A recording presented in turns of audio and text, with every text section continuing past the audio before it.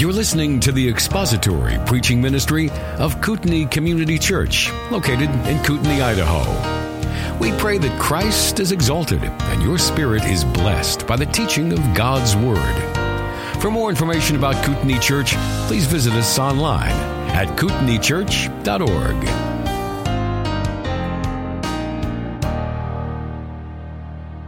This last bit here is got to be some rapid-fire Q&A. Okay. So I'm going to direct questions to whichever guy I think is best going to be more dealing with this based upon what you guys presented, how you split up the conference subject matter. So if you need to defer, you can just say, hey, I'll pass to my brother Howard. You want to work that out? Yeah, my brother Howard. Morgan Freeman says the way to stop racism is to stop talking about racism. Wrong. Is this okay? There we go. That was. It's rapid fire. Rapid fire, yeah. It was get a little less rapid fire. Is this even possible? Is that rapid fire enough for you? Yeah. Jim? Is this even possible? It is a biblical concept to say that. And why is that wrong? It's wrong because it's a moralistic approach to it. So the second question, if it's even possible, is a non-starter because in the beginning it's a moralistic approach to solving the issue. What Morgan Freeman's approach doesn't recognize is the corrupt human nature. We've been talking about this now for 2 days, so he doesn't factor in the biblical anthropology of what's in the human heart. So stop talking about it doesn't mean you stop thinking about it, and you stop that the desire, that the hateful desires of the heart aren't there. I mean, Martin Luther tried the same thing when he went through all sort of methods of asceticism when he was a Catholic. Before the Lord opened his eyes to the truth of the Scripture, he tried to he used a cat and nine tails against himself. He tried to put himself off into a monastery and hide away from the real world. But he realized that he couldn't run from his sinful nature. He realized that was impossible to do. So to take a moralistic approach to racism is a non-starter because it doesn't deal with the root cause of it in the beginning. So they're not talking about it accomplishes absolutely nothing toward that. So if we would it be more biblical or accurate to say if we stopped inventing racial grievances out of whole cloth and stopped re-problematizing everything for the sake of a narrative, that much of the conflict that we deal with in our day-to-day America would cease to exist? No, it wouldn't, because here's the thing. I have to sort of exegete your question a little bit, Jim, because again, what I talked about earlier today when I tried to walk you through what the Bible says in terms of love, hate versus isms, phobias, and the terms that the culture uses. A born-again believer, as we made clear as I was walking you through some of those passages in 1 John, a born-again believer isn't going to desire to re-problematize these issues to begin with. So you have to separate your question into two groups. How do believers handle these issues, and then how do unbelievers handle them? Mm-hmm. So believers are going to handle the issue biblically. They're not going to desire to re-problematize the issue. They're going to take you to the Scriptures. Number one, as Virgil pointed out, as we've said often on our podcast, that the Bible is both a mirror and a window. Mm-hmm. A believer is going to hold that mirror up to themselves, first of all, before they flip it around and turn it into a window to see everybody else. But a believer is not going to go that route. And I think it's ironic in that the culture will say, yeah, we want to solve these issues. We want to resolve these issues. So they see them as issues. But that's the problem. They see them as issues. They don't see them as sins. So until you see these issues as sins, you're gonna. It's like we quoted from J.C. Ryle. You're gonna be content with wrong and imperfect remedies. And this is what Morgan Freeman doesn't understand. He, with all due respect, dude's got a crazy voice, one of the best narrators to ever live. But he doesn't understand. He's fallen into that trap that J.C. Ryle talked about. He's applying an insufficient, imperfect, moralistic remedy to what's a spiritual problem. And as Virgil made clear today, only the gospel is the solution to that. All right, since he went too long, I'm going to give this one to you and let you speak on his behalf, all right? This is an excerpt from October 2020 article written by John MacArthur. Quote, "Today the evangelical swamp is chock full of charlatans, heretics, socialists, Marxists, and race hustlers." Yes! Please, yes. There is nothing truly and biblical evangelical about it. Should we abandon the term evangelical in favor of a more accurate term? You didn't know that was where that was going, did you? No. Okay, so let me back up. That up. took a twist. Like, yeah. Okay, so the evangelical movement, the evangelical swamp is chock full of charlatans, heretics, socialists, and Marxists and race hustlers. Is the answer then to abandon the term evangelical, or to reveal the charlatans, heretics, socialists, Marxists, and race hustlers? No, one of the things that I love about MacArthur's ministry, which is why I was overjoyed, was he's willing to say that the first step is to be able to identify, to say, and admit that there are, sharks and evil people who are lurking about, desiring to devour the flock of God. That was kind of what I shared in the last part of my message. We've got to be willing to say that to begin with, and then to examine what evangelicalism is or has become as a result. I understand looking at evangelicalism, seeing what's taken place, and wanting to move away from the idea. That's exactly what Praise Mill did regarding the SBC. We saw the swamp that it is, and we made a decision. We were going to remove ourselves because it wasn't worth spending the time and energy. We weren't commissioned for the purpose of saving the SBC, right? We're commissioned to go and share the gospel. So we removed ourselves from that. I don't see anything pragmatically wrong with doing that, but I wouldn't do one or the other. I would do a both and. If I were to move away from that term in favor of a different term, I would along the way tell you who the sharks were, what the swamp was made up of, and who was actually in it. So I wouldn't have a problem if we're doing both and. All right. What ripples, if any, does CRT, Black Lives Matter, et cetera, have outside the United States? Daryl. That's a good question. I think one of the things you need to understand about Black Lives Matter is, and you heard this if you listen to our episode, first of the two episodes that we did on Black Lives Matter, titled Black Lives Matter with a question mark. Their roots seem to be primarily national, meaning they're pretty much rooted here in the United States. But even as far as that goes, the Black Lives Matters at a national level, they are not, and I think this is interesting for us to point out on the episode, they are not a nonprofit organization. They are not officially a 501c3 organization under the IRS. And I think it's interesting how they've structured themselves in that what they've done is that they've got this big umbrella of a national organization, but what they've done is that they've taken an advantage of an IRS loophole that allows them to align themselves with sub-organizations that are 501c3s, yes, so that the donations that they take are funneled through these sub-organizations, not to them. So you really find it difficult to track where the money comes from and where the money's going. I don't know what type of footprint Black Lives Matter has internationally.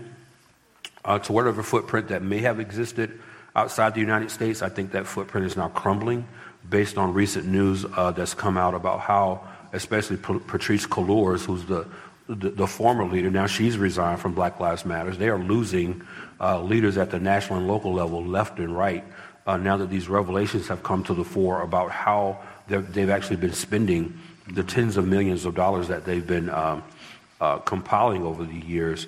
But we haven't really, I'll say this for you, I don't know about you, V, I won't speak for you, but I haven't really studied Black Lives Matter outside of the United States because the impact that they've been having have been primarily domestically in urban cities around the country. So my attention has been here as it relates to BLM as opposed to somewhere else. Nothing to add to that? Well, I'm trying to be rapid fire. Okay, good. All right, so we had somebody ask about why evangelical leaders have adopted CRT and been permissive on this. Let's drop some bombs for a second. Let's name some names. This is a stage where a lot of names get named because, we have a crippled guy who gets up here and just names people's names all the time. So let's name some names. Drop some bombs. Don't be reserved. Tell us who the charlatans, the hucksters, the race hustlers are within the evangelical movement. It seems like we have evangelical leaders who wake up on Sunday morning with their David French underoos, and they sip their free trade coffee with soy milk in it, and they wait for the latest David French column to drop, and then to see what Tim Keller says about it, and they're just fanboying all the wrong people. Yes. What's going on in evangelicalism with the Gospel Coalition, with the Together for the Gospel? Yeah. Who are the people who are leading the woke push in these once reliable evangelical institutions? Yeah, I think this is for both of you, so chime in. I'll start out by saying that the seminaries primarily are where we're seeing the biggest push in the problem. SBC seminary presidents have all jumped on the woke train. I think Al Mohler is probably one of the last that has, at least lately, remained silent on the issue. I think he's picked places to say things that make sense to those who are conservative. He's conservative enough so that he's not making big waves about the issue, but he's not taking clear stands, naming specific names, getting the people who are in his seminary, who are promoting these ideas out of the seminary by recognizing that they're doing great damage to the body of Christ. You mentioned the Tim Kellers of the world who've been compromised, the Mark Devers who have been. I mentioned the Matt Chandler and his ideas around these issues. All of those men have involved themselves to some degree in a push around social justice, believing that it is the right thing for us to embrace, that these are the kinds of ideas that are important. I think when you mentioned the Gospel Coalition, I mentioned yesterday that's a whole rebranding. They're rebranding themselves in such a way as to appear to be the nice middle of the road. G4G is no more. That's over. So all the push is toward the Gospel Coalition and what they offer. But they're, again, a compromised organization on this issue. I could go back, whether it was the promotion of men like Thabiti Anyabwile, whether it was the articles that are written on their social media pages, and they have a massive, massive audience. All of those things are problematic, and people don't understand that they're drinking down poison when they engage in some of the content from those sites. And so those are the people I think to watch out for. TCG is recognizing that when soccer moms show up at school board meetings to talk about CRT, there's a recognition that something's wrong. And it didn't take a guy like Daryl or me who's studied this stuff. They just know that they don't want their kids listening to it. So if an organization is going to embrace it, to the thing that Daryl has been saying for quite some time, you can't walk in and say, "Hey, I'm CRT." You've got to restructure it. So what they've done now is it's been shrouded under the umbrella of niceness. Well, we've got people on this side who are good people and people on that side who are good people. And what we need to do is figure out a way to talk nicely about this. And so that's the rebranding of it all.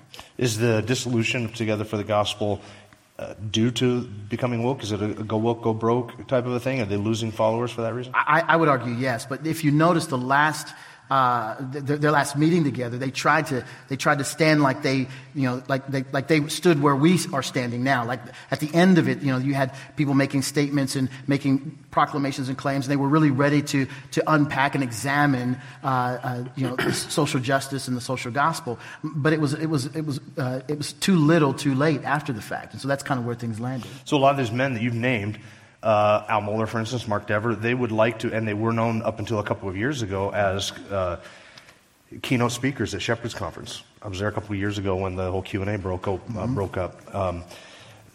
These guys were platformed by some of our trusted evangelical leaders for years, yes. And it seems as if they wanted to be known as standing with you guys on this issue, with MacArthur on this issue. They wanted to be seen as being included in that camp. Mm-hmm. And yet, would it be fair to say that men like Albert Mohler did not spend the political capital that they had in order to fight back against it? They wanted to position themselves as, yes, I agree with the conservative base on this.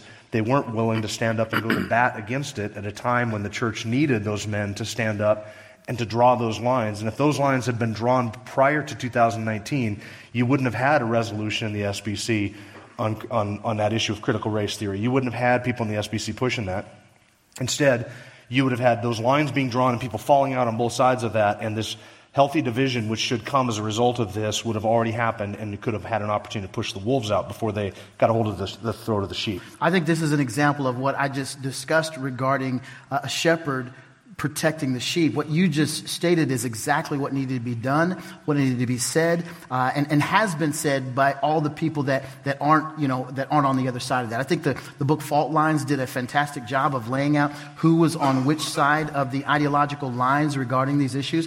All the things that you said are right, true, and correct. Had these men, rather than being comfortable sharing pulpits and platforms for the purpose of politics and their own platform growth, if they would have stood on the issue saying the hard things when they were hard to say, now they're willing to say some of the hard things because it's easy to say. It's obvious to everyone where these issues are and where they should stand. So they're doing so, again, from a pragmatic position. Hey, it's smart to say the right thing now, so I'll step up and say those kinds of things.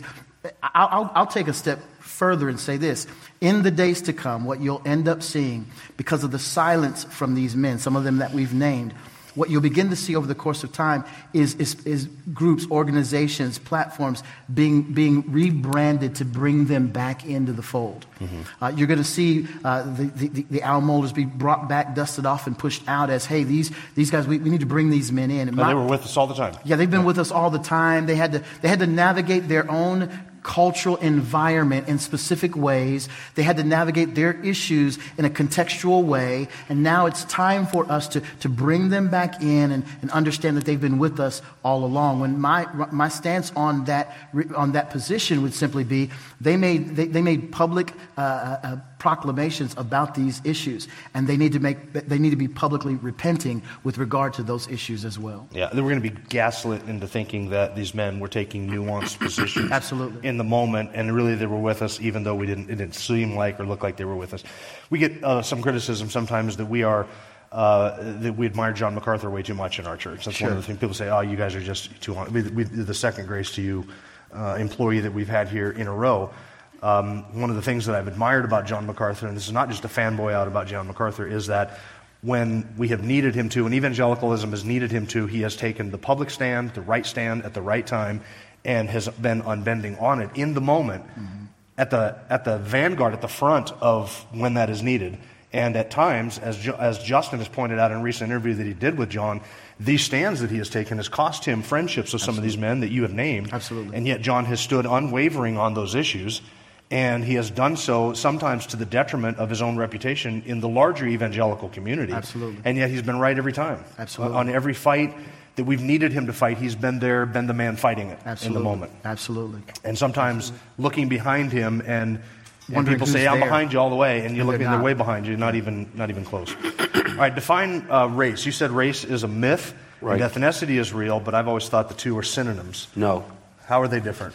They're different, as you heard me explain this morning and yesterday as well. They're different in that race is a social construct. It's a moving target. It's a moving goalpost. Race is nothing. Really, when you look at it, race is nothing because any term that can mean anything means nothing. If a term can mean anything, it doesn't mean anything. So when we speak of ethnicity, when you say ethnicity, you're talking about skin color. No, it's just the opposite. When the culture uses the word race, they're talking about skin color. Primarily. Think about this for a second. When you want to go to, you see Ancestry.com or 23andMe commercial on television. So yeah, I want to go get a trace on my ancestry and find out what's going on. They don't ask you to send in a snippet of your skin. Do they? They don't do that, do they? No. You have to either give a sample of your blood or a sample of your saliva. That which lines up with what we know from Leviticus, where it says the life is in the blood. You don't go take a graft of your skin and send it into Ancestry.com. They put it under a microscope and say, yeah, your ethnicity is 0 because your ethnicity has nothing to do with your skin color. That's how the culture defines race, though, primarily in terms of the color of your skin. Now, that's where it starts. But as you heard me talk this afternoon and also yesterday, race in the culture can mean anything now. Mm-hmm. Anything. Okay? Whereas, according to Acts 17:26, and then Genesis 11 as well, biblically, your ethnicity is who you are in your blood. In your blood. That's who you are. Matter of fact, we just found out. I'm going to embarrass Melissa. I'm going to put her on the spot right here. We just found out, what was it, last week? Just last week. Melissa got her results back from Ancestry.com DNA genealogy assessment, and you know what? She is 81% African. This is a stereotypical view of race that says, wait a minute, her skin's not dark enough to be 81% African. Are you kidding? Yeah, 81% Nigeria. But see, if you look at the culture's construct of race, you say, absolutely not. Or your skin's too light. Your ancestors can't be from Nigeria. Well, it's 81%. So again, this is why you have to reject that term, that vernacular, in the context in which the culture uses it, because it doesn't mean anything. Not only is it wrong, as you heard me quote from Dr. Gloria Lance Billings this afternoon, even she acknowledged that race has no scientific basis. So it's nothing. Ethnicity is what we are. We are one human race. And by the way, the word race in Scripture is translated to mean a type. A genus is the Latin word. A genus, a type. We are one type of creation that God has created in his image. So when you see the word race in Scripture, that's the context of that. It has nothing to do with how the culture uses that word today. As CRT, via force from the government, continue to put pressure on the traditional Christian family, do you think that abortion agencies will now not only have to fight on faith issues, but also restrict child placement based on skin color, regardless of the needs or merits or the fit for the children? I mean, there's a lot there. Help me. That's a yes or no question. Oh. I'm sorry. I was going to go. It was a yes or no question, wasn't it? I was going, yeah. That's a yes, V. Okay, good. There was a lot there, and I was trying to parse it out as you went, and I'm going, what in the world? That's a yes, bro. Okay. So you think that's going to continue to be a thing? CRT is going to work its way into adoption agencies? Oh, absolutely. Oh, yeah. Yes, it will, everywhere. Absolutely. There's no doubt about that. And you think that adoption agencies are going to want, of course, diversity. They're going to want black children being raised by white homes, white children being raised by black homes? No. Yeah. No. Not that kind of diversity? Not that kind of diversity. No. All right. No. Can you clarify how SEL in schools is bringing CRT Marxism into the schools and discuss how a Christian teacher can address these issues with students? Yeah, so SEL, as it relates to Marxism, again, number one, just a reminder that if you see SEL either abbreviated or social emotional learning spelled out, you need to have your antenna up. You need to have your antenna up, because what it's doing is, number one, it has nothing to do, the term social emotional learning has nothing to do with social emotions or learning.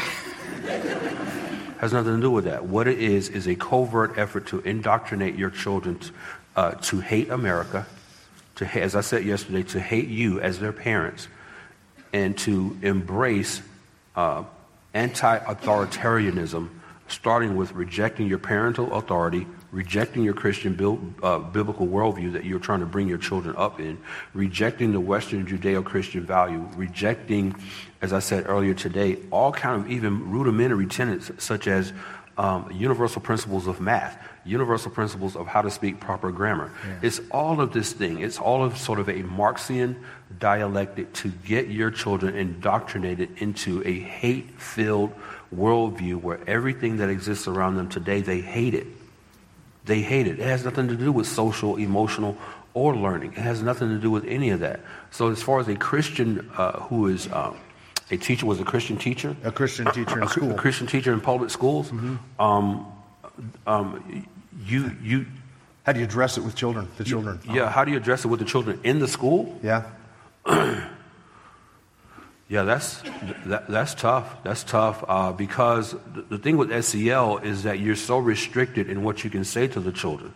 You can only follow whatever the lesson plan is that the public school system has developed for you to teach. My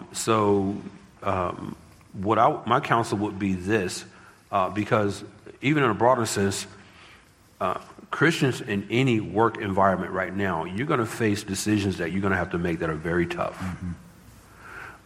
Because the goal is to ultimately remove any Christian influence from any of these institutions. That's ultimately the goal. But how a Christian teacher might respond to that is, number one, stand strong on your Christian beliefs. Do not waver. Virgil talked about this earlier, about how you're going to suffer. You're going to suffer. But how you address it with children, that's a very fine line you have to walk, because in the classroom, they're your students. You do not want to usurp the parental authority of the parents of those children who are your students. So what I would do, I would try to network with the parents of those children outside the classroom. Meet them at a restaurant for breakfast, lunch, or dinner. Get a network going on. Get them all together on a Zoom call. Or something like that, so that you can educate those parents on what you're being required to teach their students, so as to keep them abreast of what that content is. Obviously, I would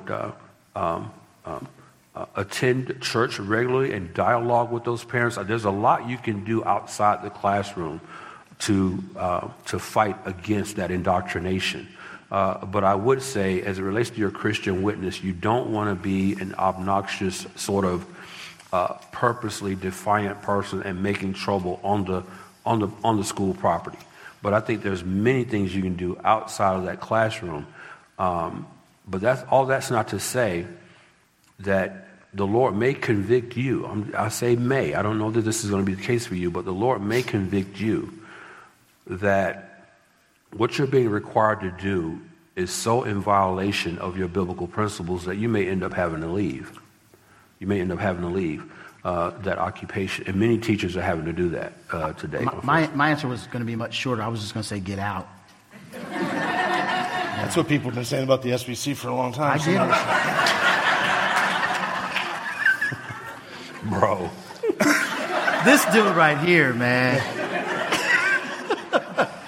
Virgil, this one's for you. Okay. Do you change up your message or approach when you speak to a mostly black community? No. You'd say the same thing in the same way that you did to us today. Absolutely. Man, we're probably even more amped up if we're in front of a black audience. I would say the same words. There may be a little more passion about it than otherwise, but yeah, I wouldn't change anything that I've said. In fact, Daryl and I would love more opportunities to be in front of predominantly black audiences if they would have us. I'm not partial. They won't have us. They won't have us. That's the problem. They won't have us. And I'm not. I told you last night. Neither of us are trying to build platforms for ourselves that we're asking to be on. On someone's platform. We're available to whoever asks us to come. Mm-hmm. But yeah, I mean, I would probably be probably more passionate about it because I recognize that there's so many who don't get the kinds of things that we are sharing. Many of them are in environments where they're exposed primarily to some form of black liberation theology, whether they recognize it's called that or not. Most churches, predominantly black churches, and again, don't hear me say that there are no good black churches. I'm simply saying that the predominance of churches are either teaching some form of a prosperity gospel that's attached to it is some form of social justice. I'll give you a quick example and get back to the rapid fire. When Justice Ketanji Brown Jackson was being examined, right, when she was going through her process of examination and was being asked by the Senate the different questions. The question that she was asked had everything to do with what a woman was, or honest questions about her judicial philosophy. Black churches on Sunday were actually preaching about Ketanji Brown Jackson and telling their congregants that what she was facing was simply white systemic oppression and racism. That was their Sunday morning service. Over and over and over again, we saw video after video after video of this is the diet, the spiritual diet that is being fed to predominantly black churches. In many instances, not all, but in many. And if those of you who follow me on Twitter were following me during the course of those examinations of Ketanji Brown Jackson, I told you 2 weeks in advance what was going to happen. Sure did. I told you 2 weeks in advance that once she's done with her confirmation, watch these black church pulpits sermonize those hearings and make it all about her and how her hearings are symbolic of the struggle that black Americans have had in this country for 300 years. Yep. We were at an airport on a trip back when we heard the news that she was nominated, and I was sitting with Daryl as we had this very conversation about how all of the charges, if you asked her a question, it was going to be identified as racist. Anyway. Yep. All right, if the CRT movement proceeded unhindered, how would it ultimately end? Not spiritually, which was in hell, but in the physical world. What does this physical world look like? What's the end result? What's the goal of CRT? Yeah, there's no end result. The end result for CRT is to not end it. The end result of CRT, people ask us this question all the time, what's the payoff for CRT? Well, there's no payoff. It's to constantly get paid. It's to re-problematize the next problem. It's to find the next victim class. Find the next problem. It's to identify the next problem for this to constantly go right. on and on and on. It's right. a perpetual cycle to nothingness, right. to utopia, a nowhere place. That is the whole point and purpose of it. So it's designed for that purpose. It's to deconstruct the Judeo-Christian worldview that built the United States of America for the purpose of their own financial benefit, in which there won't be enough of. It'll be a constant monster. This was happening with the first civil rights leaders after King, right? Jesse Jackson and Sharpton and the like. Did that stop? No, it morphed into what we're seeing now, which is worse than they were. Like the folks who are doing what they're doing now, the others had nothing to do. I mean, there's no comparison. Hundreds of millions of dollars have poured into the coffers of Black Lives Matter. What Jackson and others had were pennies compared to what's taking place now. And you'll recall that when in my last message, I quoted from Dr. Elizabeth Lash Quinn from her book, Race Experts, where she made the point that coming out of the civil rights era in the 60s, into the 60s, going into the 70s, one of the reasons that we got here is because you had woke, critical race Marxist legal scholars who filled a void that was left after the 70s passed with the critical legal studies movement. So what's going to happen is once this current generation of critical race theorists is gone, there's going to be another wave looking to fill that void. So it's going to be cyclical. It's not going to end. If it ever gets into a foothold into American culture, they're going to do whatever it takes to retain that foothold. Mm-hmm. So whatever is required right now to get rid of white people, because that's the goal, is to get rid of white people, get rid of their influence in Western Judea, them in every way, to subjugate whatever way, shape, or form they can. That's the goal, and the goal is to keep it like that. So there is no end to critical race theory. So in CRT theology, if you want to call it that, there really is no room for actual forgiveness, no room for actual atonement. No. It's a perpetual grievance state, and it's a perpetual pursuing this thing that is it's a mist, it's a cloud, it's always outside of your grasp. That's why I said it's a stealth ideology. It's like what I quoted from Booker T. Washington yesterday in his book, My Larger Education. He says a group of race hustlers. This is exactly what these are. Race problem solvers is what he called them. They're race problem solvers that reproblematize. So when they get what they want from one reproblematized issue, they find another one to bring into the contemporary culture so they can get what they want from that. Then they find another one to bring that in. And this is what you're seeing happening right now with DEI, when most of those positions are going to black females. You're seeing it happen with ethnic studies, where in public school system, one public school system after another, you're seeing black teachers and administrators being able to teach that America's racist, that white people are racist, that even your parents are racist, your parents don't want the best for you, your parents are liars. So they're getting everything they want, and after they get one thing, they reproblematize something else to get something else from that. Yeah, with regard to CRT, the original sin is whiteness. There's no repentance, there's penance that you can pay. The works-based righteousness that people are to engage in, the anti-racism that people are to engage in, is never for the purpose of making that person righteous or seeing them come into the fold. They only have to continue to pay that penalty in an effort to maintain their status as an anti-racist, not as a person who's now in the fold of those who are woke, but the person who needs to continue anti-racist works in an effort to maintain some form of really servitude. That's the intent. It's never to bring one in. That's never the call. So while they talk about racial reconciliation, really they're not aiming for racial reconciliation. That's a byword. Racial reconciliation can never actually happen. No, that's to use to make that those words are used to pull the strings of white guilt for the purpose of fueling the next thing that they want to push forward. And pulling those strings has worked so effectively. Matter of fact, it's the pulling of those emotional strings that made Black Lives Matter as powerful as they are. You know who you can blame for Black Lives Matter having the influence that they have? You can blame white liberals. Yes. Because it's white liberals who caved. It's white liberals individually and corporate executives who caved to the pressure, the emotional narratology of Black Lives Matter. They caved, and then they started donating one after another, just lining up like they're at a fast food drive-thru, donating $10 million, $8 million, $20 million. I could name some companies: B of A, McDonald's, Amazon. You could go on and on.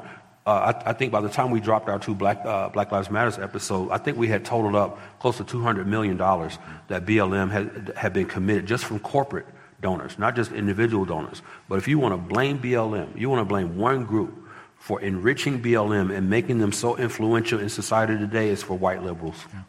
Those white liberals that did it. Reconciliation can never actually happen because they can never admit that the races are finally reconciled. Here's the problem, though, Jim. That's a presuppositional statement. Listen, Verge, here we are, two black guys in a room with what? A couple hundred white people? Mm-hmm. Am I at a place of discordant relationship with any of you? Totally debunks the idea of racial reconciliation right there. So it's presuppositional. It's put to you as if it's a fact. It's a reality. It's a collective reality. So you guys are white and I'm black, and by virtue of you being white and I'm black, then there must be some kind of reconciliation that needs to happen. I haven't stolen a single white person's wallet in this room. I haven't cursed anyone. I haven't offered any sort of ethnic epithet towards anyone. There's nothing to be reconciled between me and you. So if there's no disruption of conciliation, what need is there for reconciliation? There's not. So you need to reject that presupposition because it's presuppositional. And what I want to encourage you to do is something I alluded to yesterday. Don't be afraid to reject that mess. Don't be afraid to reject that mess. Don't be afraid to respond to questions with other questions. Put the onus, put the heat back on them. This whole idea of racial reconciliation, it's just dumb. It's stupid. It's nothing. It's condescending. There's a whole lot more I could say about it. And can I say one more thing? Yeah. See, as you deconstruct this idea of racial reconciliation further, what the narrative is that racial reconciliation, the very concept of it, only has relevance as it relates to two people who are of two different ethnicities. But when you look at the idea organically, racial reconciliation also should apply to two people who are of the same ethnicity. If you're really talking racial reconciliation in a pure form, it also applies to me and Virgil. Yes. Why should racial reconciliation only apply when you're talking about people of different ethnicities? So again, you have to think these things through, and the more you think about them, the more you realize, man, that's pretty stupid. That's pretty dumb. So, but it's really easy to deconstruct when you really take the time to think logically through it. So racial reconciliation doesn't apply to two people of the same ethnicity, but it should. So you should ask the question, well, why doesn't it apply to you two? And then you get them in the presuppositional assumptions again. Well, you two are both black. What problem do you have with one another? You see how stupid that is? So they rule us out because we're the same ethnicity. They impart to each of our hearts that we don't have issues with one another. Now, we don't, but that's the kind of assumptions that they make subjectively because this doesn't fit the narrative, but this does. It doesn't fit. This fits the agenda. This doesn't. Right. Another question that's kind of related to that. What does the Marxist, CRT, LGBTQ eschatological end state look like according to their views? And who's in charge? What does that utopia eschatological vision look like? And I think we kind of talked about that there is no action. We did. It's nebulous. It's for the arbitrary convenience of the person positing the idea. Whoever wakes up and thinks that they've got an advantage in a certain circumstance or situation, there's no cabal where they're meeting to figure out whose form of utopia is going to be advanced. That's not what's happening. What's happening is I'm black. I'm in a situation at work that I can see an advantage where if I cry racism or I cry, the systemic oppression, I can have something advantage to me. And so I leverage it in that situation. That's more of what's taking place than anything else. So it's not this. It's not as organized as you might think it is in some ways. In other ways, it's very organized. There's a very real effort afoot to circumvent society and culture in major ways. But for us to pay attention to that big picture stuff, it's a waste of your time. I mean, it may serve your own emotional, thought process. I wonder what this. I think I could strategize. I figure out what they're going to do. You can do that, but it's a waste of your time. What I would encourage you to spend time doing is spend time in the Word of God. Spend time on identifying how you can proclaim the truth of the gospel. I'll give you this one example. I'll say this for those who love evangelism. I would spend more of my time waking up trying to figure out how, over the course of a 24-hour period, I could effectively share the gospel with at least one person. Your time will be better spent there than trying to figure out what the cabal of the utopia of the eschatological Marxian. So my challenge to you would be this week, right, as we turn the page, the Lord's Day, tomorrow, think about who you're going to encounter that week and how many ways in which you could figure out a way to insert into the conversation a natural proclamation of the gospel.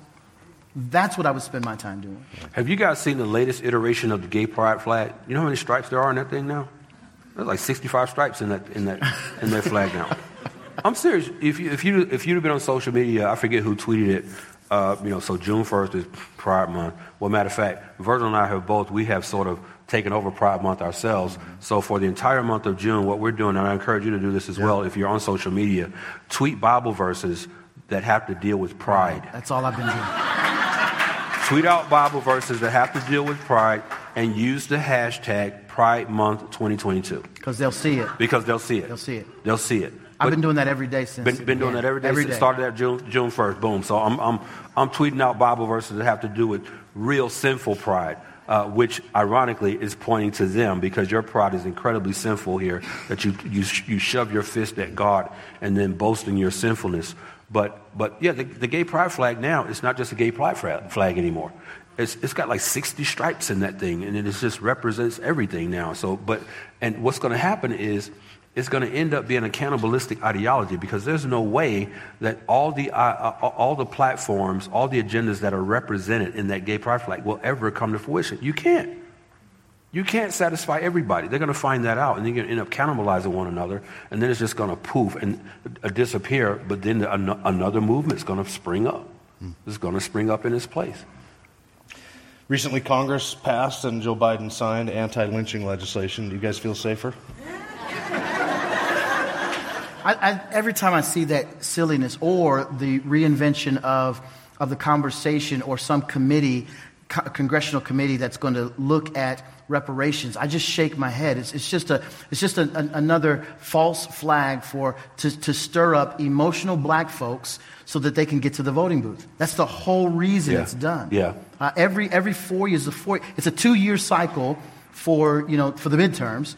But they'll find some issue, some situation to stand on. The latest was the shooter, the Boston shooter, right? It was Buffalo.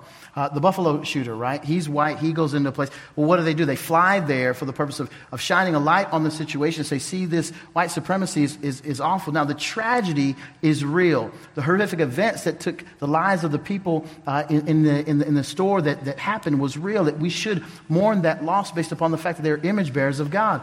But to believe that there's this white supremacist thing that I'm worried about that causes me not to be able to go out to work or to the store, that's not real.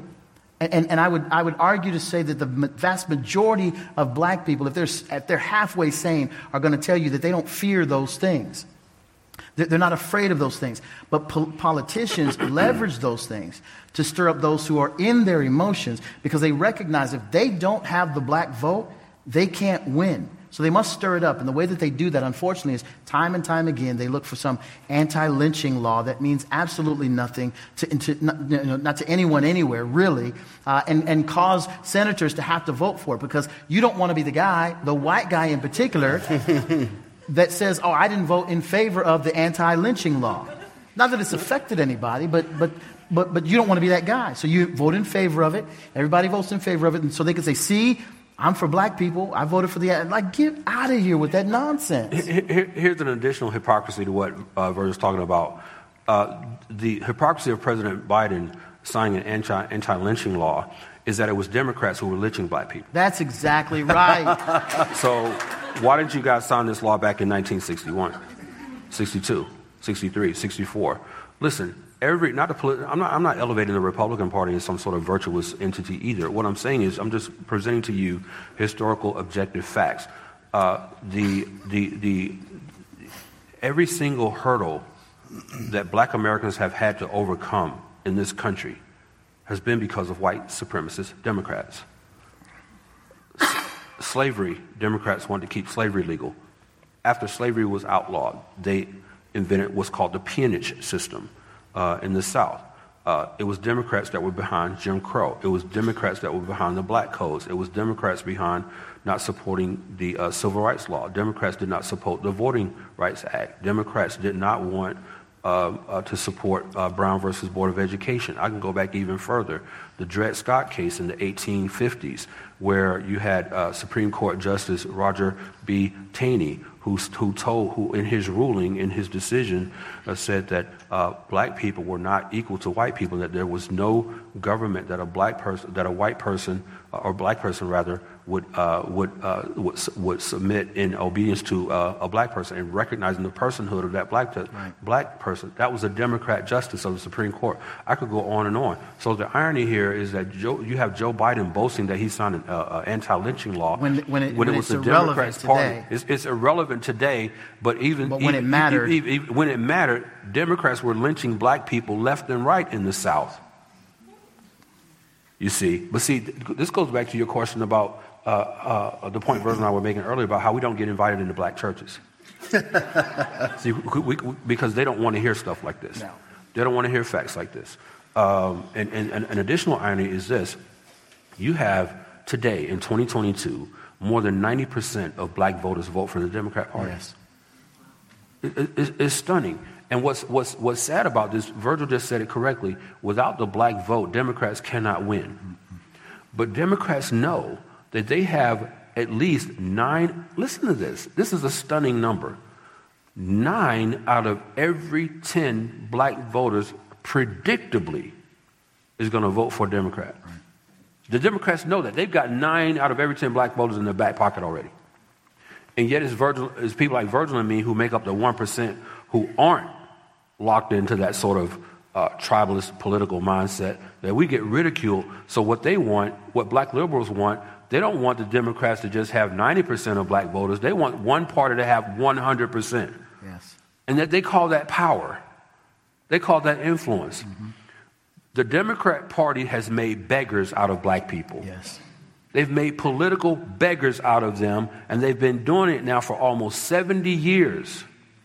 When you study American history, coming out of the Civil War, coming out of Reconstruction, there was a reason that the vast majority of black people voted Republicans. Yes, because they were the ones who were... They were the ones who freed them. Yes. Democrats didn't want to free black people. If it were up to Democrats, black people would still be slaves right now. And the reason I get so animated about this is because I'm sick of people believing the lies. Yes. Mm. It's totally irrelevant. Nobody's being lynched in America today. What in the world, what purpose does that law serve? Nobody's being lynched today. Well, the last black person who was lynched by a Democrat. And here you have Biden acting like he's done something. Add to that, lynching resulting in someone's death is a charge of murder. So what's the need for it? Right, what's the need for it? It's redundant. It's redundant. It's like a hate crime. It's like hate crime. As we just read in this book. If you're stealing from me, you hate me. Why do I have to add a hate crime? The crime is the hatred. I'm going to add an extra 5 years because it was done in hate. Okay. I'm going to add an extra 5 years to your sentence because you hated him as you murdered him. All right, you lamented in one of your sessions, Daryl, that emojis have become a language in themselves, that this is bad. Does that apply to clowns? See, I have to use clowns because there's a character limit on Twitter. You only have 240 characters to say what you have to say, so sometimes I have to use clowns. So... You said, I think it was you as well, said Obama's the most racist person that you think is alive today, that you know of. Mm-hmm. Talk to me about Colin Kaepernick. Oh, Kaepernick runs a close second. I mean, if you want to put it like that, it's amazing how I follow a lot of college football. So I remember when Kaepernick was playing at Kansas State. Totally different persona and presentation of himself while he was at Kansas State. Even as he got drafted into the NFL by the 49ers, he put himself. I'm sorry, was I wrong about that? No, okay. It's irrelevant. Okay, yes, irrelevant. It's irrelevant, like that lynching law. Listen, stick to the relevant details. Right? So he gets drafted, right? But then he doesn't make it in the NFL because he had put himself. Matter of fact, he's kind of like this. He's kind of like the parable of the laborers in the vineyard in Luke chapter 20. Kaepernick thought that he deserved a place in the NFL, but now that he's out of the league, all of a sudden he's taking that personal. He's got up in his feelings and his emotions. First thing he does, what does he do? He grows an afro. That's the first sign of a problem. First sign of a problem right there. You see a black person with an afro, cross the street or do whatever you can to he's got an afro, he grows an afro, then he changes his personal logo to this, which is a communist symbol, by the way. This is not black power, this is communism. So yeah, you got people like him. But the irony is that Kaepernick right now is trying to get back into the slave plantation. He's trying to get back on the plantation. He's called the NFL the slave plantation. He called the NFL slave plantation. But he's trying to get back on. He's trying to get back on the. He's having tryouts with teams now and everything, trying to get back on the plantation. Now I don't know any slave who once off the plantation ever wanted back on. Right. But Kaepernick, his visage of slavery is so capitalistic. Right. That he's chasing the money. Absolutely. Now, he would be the first slave that I've ever known to exist who got paid to be on the plantation. Tens of millions of dollars, by the way. To work, to be on the, to come back. That's the kind of slavery I'd love to be involved with. I would. You want to pay me tens of millions of dollars? We can talk about something. We can talk. So, yeah. So ridiculous. But it's just an example of how, in the case of Obama, Kaepernick, how your environment can shape your worldview. Yes. Here you have a guy like Obama who grew up poor, but was mentored by a guy like Saul Alinsky, who shaped his entire worldview of things. And he's never let go of it. It's in his DNA now. Kaepernick, the people that are around him, have influenced his worldview. So he has now a totally different perspective on America, on white people, than he had when he was playing in front of crowds at Kansas State and then in the NFL with the 49ers. Just relevant. Yeah, my bad. And add to that, the family that raised him was a white family. Right. Who adopted him, loved him, cared for him, and brought him up. Right. 49ers. Right. Right. So Booker T. Washington talked about how you need to be careful who you associate with. I mean, Proverbs talks about that as well. But here are two examples of people who have grown up and done incredibly well. Yeah. I tell you, it's amazing how much they hate America, but how much they benefited from it. Mm-hmm. You cannot go to any put Barack Obama over in Zimbabwe and see how materially well off he would be. Put him back over there. Put Kaepernick over in Africa while you're. With the afro. With the afro. Take your afro over to Africa. Take your afro over to Nigeria or Kenya, and we'll see how well you do. All right, I think this is our last question. The institutions, and I'm not just talking about the SBC, seem to be, breathe a sigh of relief there. The institutions in our country seem to be entirely given over. So you have addressed we've got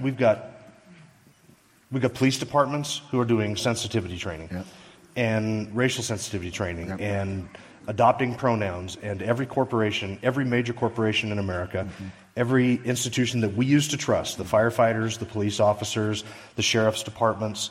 We used to defend corporations. I remember going to bat and defending Bill Gates and Microsoft and Steve Jobs and Apple and all of these years ago. They're gone. The CIA, the FBI, the government, state, local, everybody seems to have adopted this. Sure. You've made the comment that you see how widespread all of this is. Yes. It has infiltrated it into everything. It truly is the spirit of the age. Yes. Everything, and I do mean everything, is given over to it. Yes. And they have adopted it. There seems to be no end in sight. There seems to be no turning away from this. Can you change it? How does this end? Well, I mean, can you stop it? I don't know that stopping it is necessary. And here's what I would say. If you think all of those organizations all of a sudden woke up and now felt like they hated black people, and today now they love black people, you're fooling yourself, right? A lot of them they recognize what's happening in culture, and they're jumping on a bandwagon. So they're checking the box. Why? Because they're fearful of what would come if they didn't. There's not some deeper. First of all, there's not a problem with black people that they need to address, so that they need to have these organizations and other programs within the corporations. It's not necessary. There's not more care or more concern or more compassion now than there was on May 19th, the day before George Floyd was killed. right? There's nothing different. What they've seen is if they're to continue to make the majority of people happy in their mind, they check this box. Now, there are some companies that are recognizing that the pendulum is swinging backwards. For example, Netflix realized just recently that catering to the woke scolds of their company and their corporation is not going to be beneficial to them. So they've stood up to the wokesters, and the pendulum is swinging back. Other companies and corporations are going to come online, but this is just an ebb and flow of what they believe is beneficial for them in a financial for their financial long term. Secondarily, you mentioned police officers and organizations that we know, love, and have a tendency to trust. I was in the military at the time at which, toward the end of late 99, 2000, when there was sensitivity type training that was happening, there was diversity type training that was happening, and I knew it was garbage, and everybody who sat through it knew it was garbage. They just sat there, checked the box, and went back to doing what they were doing to begin with. So they weren't necessarily buying what was being sold, but they knew they had to check the box in order to get by, and many of them did things that way.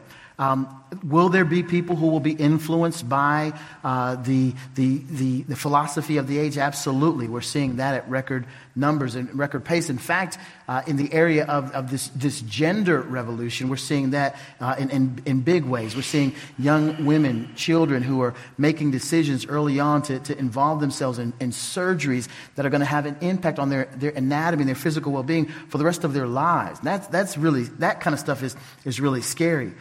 And those are issues that I think we need to confront in bigger and more vocal ways. But I would simply say that I see what the companies are doing. I see what the corporations are doing. It doesn't frighten me in the least. They're riding this ideological wave. They see it has a financial advantage for them, and they're taking advantage of that for the season. When the pendulum swings back, they'll be the ones when it's a welcoming environment for them to stand up to wokeness. They'll do the exact same thing. And so I think we'll see an ebb and flow. I don't think things are over in that regard. But for the Christian, again, I think it's imperative that we know what's happening, we're wise about it, and we stand strong with the Word of God in our faith. Yeah, I like what Virgil said there at the end. Remember, Jesus said that he's sending us out into the world to be as wise as serpents, but as harmless as doves.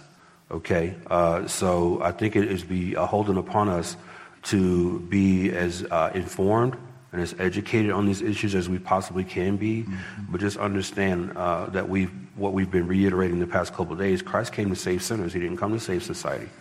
So do not expect this world to change, because it's not going to change.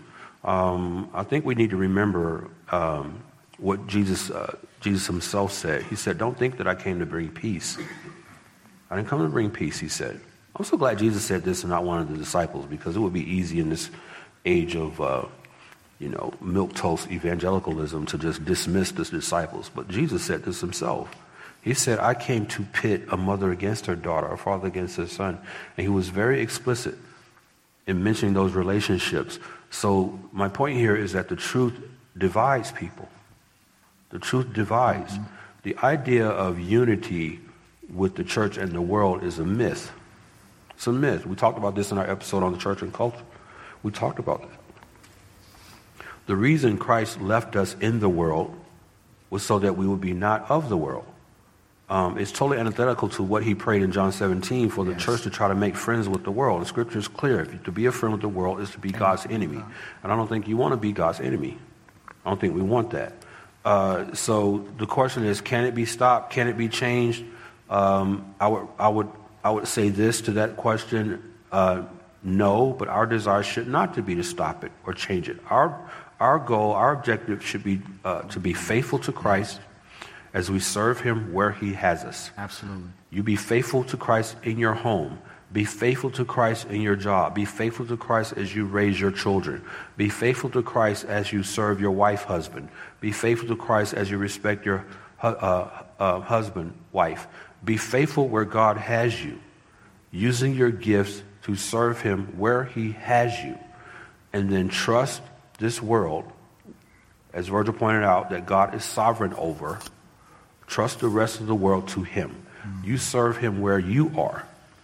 Okay, you serve him where you are, and let God handle everything else, which he has done since the dawn of time. So that would be my comment on that. That's it. Do you have anything else you want to say to wrap up to these folks that are here? Either one of you? Pastor? Oh, man, don't do that. Just thank you. I had a great time with all of you. I think we're going to be out with books or whatever out in the foyer. We're just grateful for the time that we've had to spend with each and every one of you. It's been a joy to be here. We're grateful for the opportunity. I hope it's not the last time that you have us out this way. We'd love to come back. I just encourage you in the gospel, encourage you in the peace and the grace that is Christ, to continue to serve Him, continue to honor Him, continue to love Him and proclaim His truth. There's a verse, Bible verse. First of all, I echo everything that Virgil said. I mean, listen, I say this with all sincerity. Kootenai has just absolutely spoiled us. You guys have spoiled us here over this weekend. And you can tell when a congregation generally loves one another, you can tell you guys love one another. And what Virgil and I and Melissa have experienced is that the love that you have for one another, first of all, that love has been extended to us. Absolutely. So we're already talking about when we can come back here. This place is...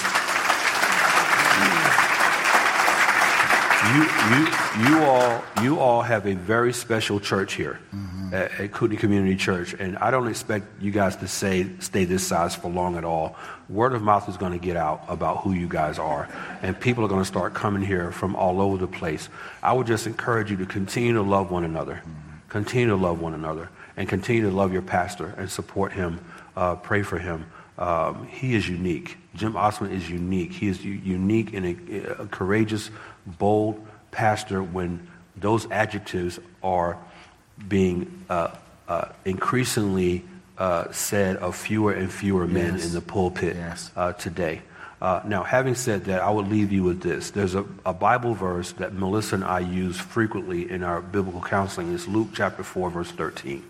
This is where Jesus has come out of the wilderness after having been tempted by the devil. Jesus obviously has withstood those temptations.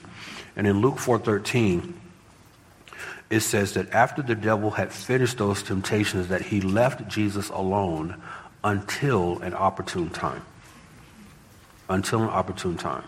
So I want to just encourage you to highlight that verse, and in your own individual walk with the Lord, just remember that Satan is always looking for an opportune time. He's always looking for an opportune time. Do not let your guard down in your marriage. Do not let your guard down in your parenting. Do not let your guard down in servicing one another here at the church. Do not let your guard down in your prayer life. Do not let your guard down in representing Christ on your job. However the Lord has you serving Him, remember that the devil is real and that he is always looking for an opportune time to trip you up. So I want to encourage you with that in your own sanctification and walk with the Lord. All right. Just a couple of announcements as we wrap up. First of all, tomorrow Daryl is teaching an adult Sunday school class, which starts at 9:30. Virgil's going to be taking the message in the worship service at 10:45. Can I mention what I'm going to be teaching on? Yeah, go ahead, please. So the title of my message is The Danger of Discontentment. The Danger of Discontentment. So if you're unhappy right now, you need to be in Sunday school. And you are preaching on? Text is Ephesians chapter 2, verses 11 through 22. It's a dusting over, remember? Dusting over of that text, and we're gonna talk about true biblical reconciliation. Thank you for listening to the latest podcast from Kootenai Church. If you'd like to learn more about Kootenai Church or to donate to our church ministry, you can do so online by visiting kootenaichurch.org. We hope you enjoyed this podcast and pray you'll join us again next time. Once again, thank you for listening.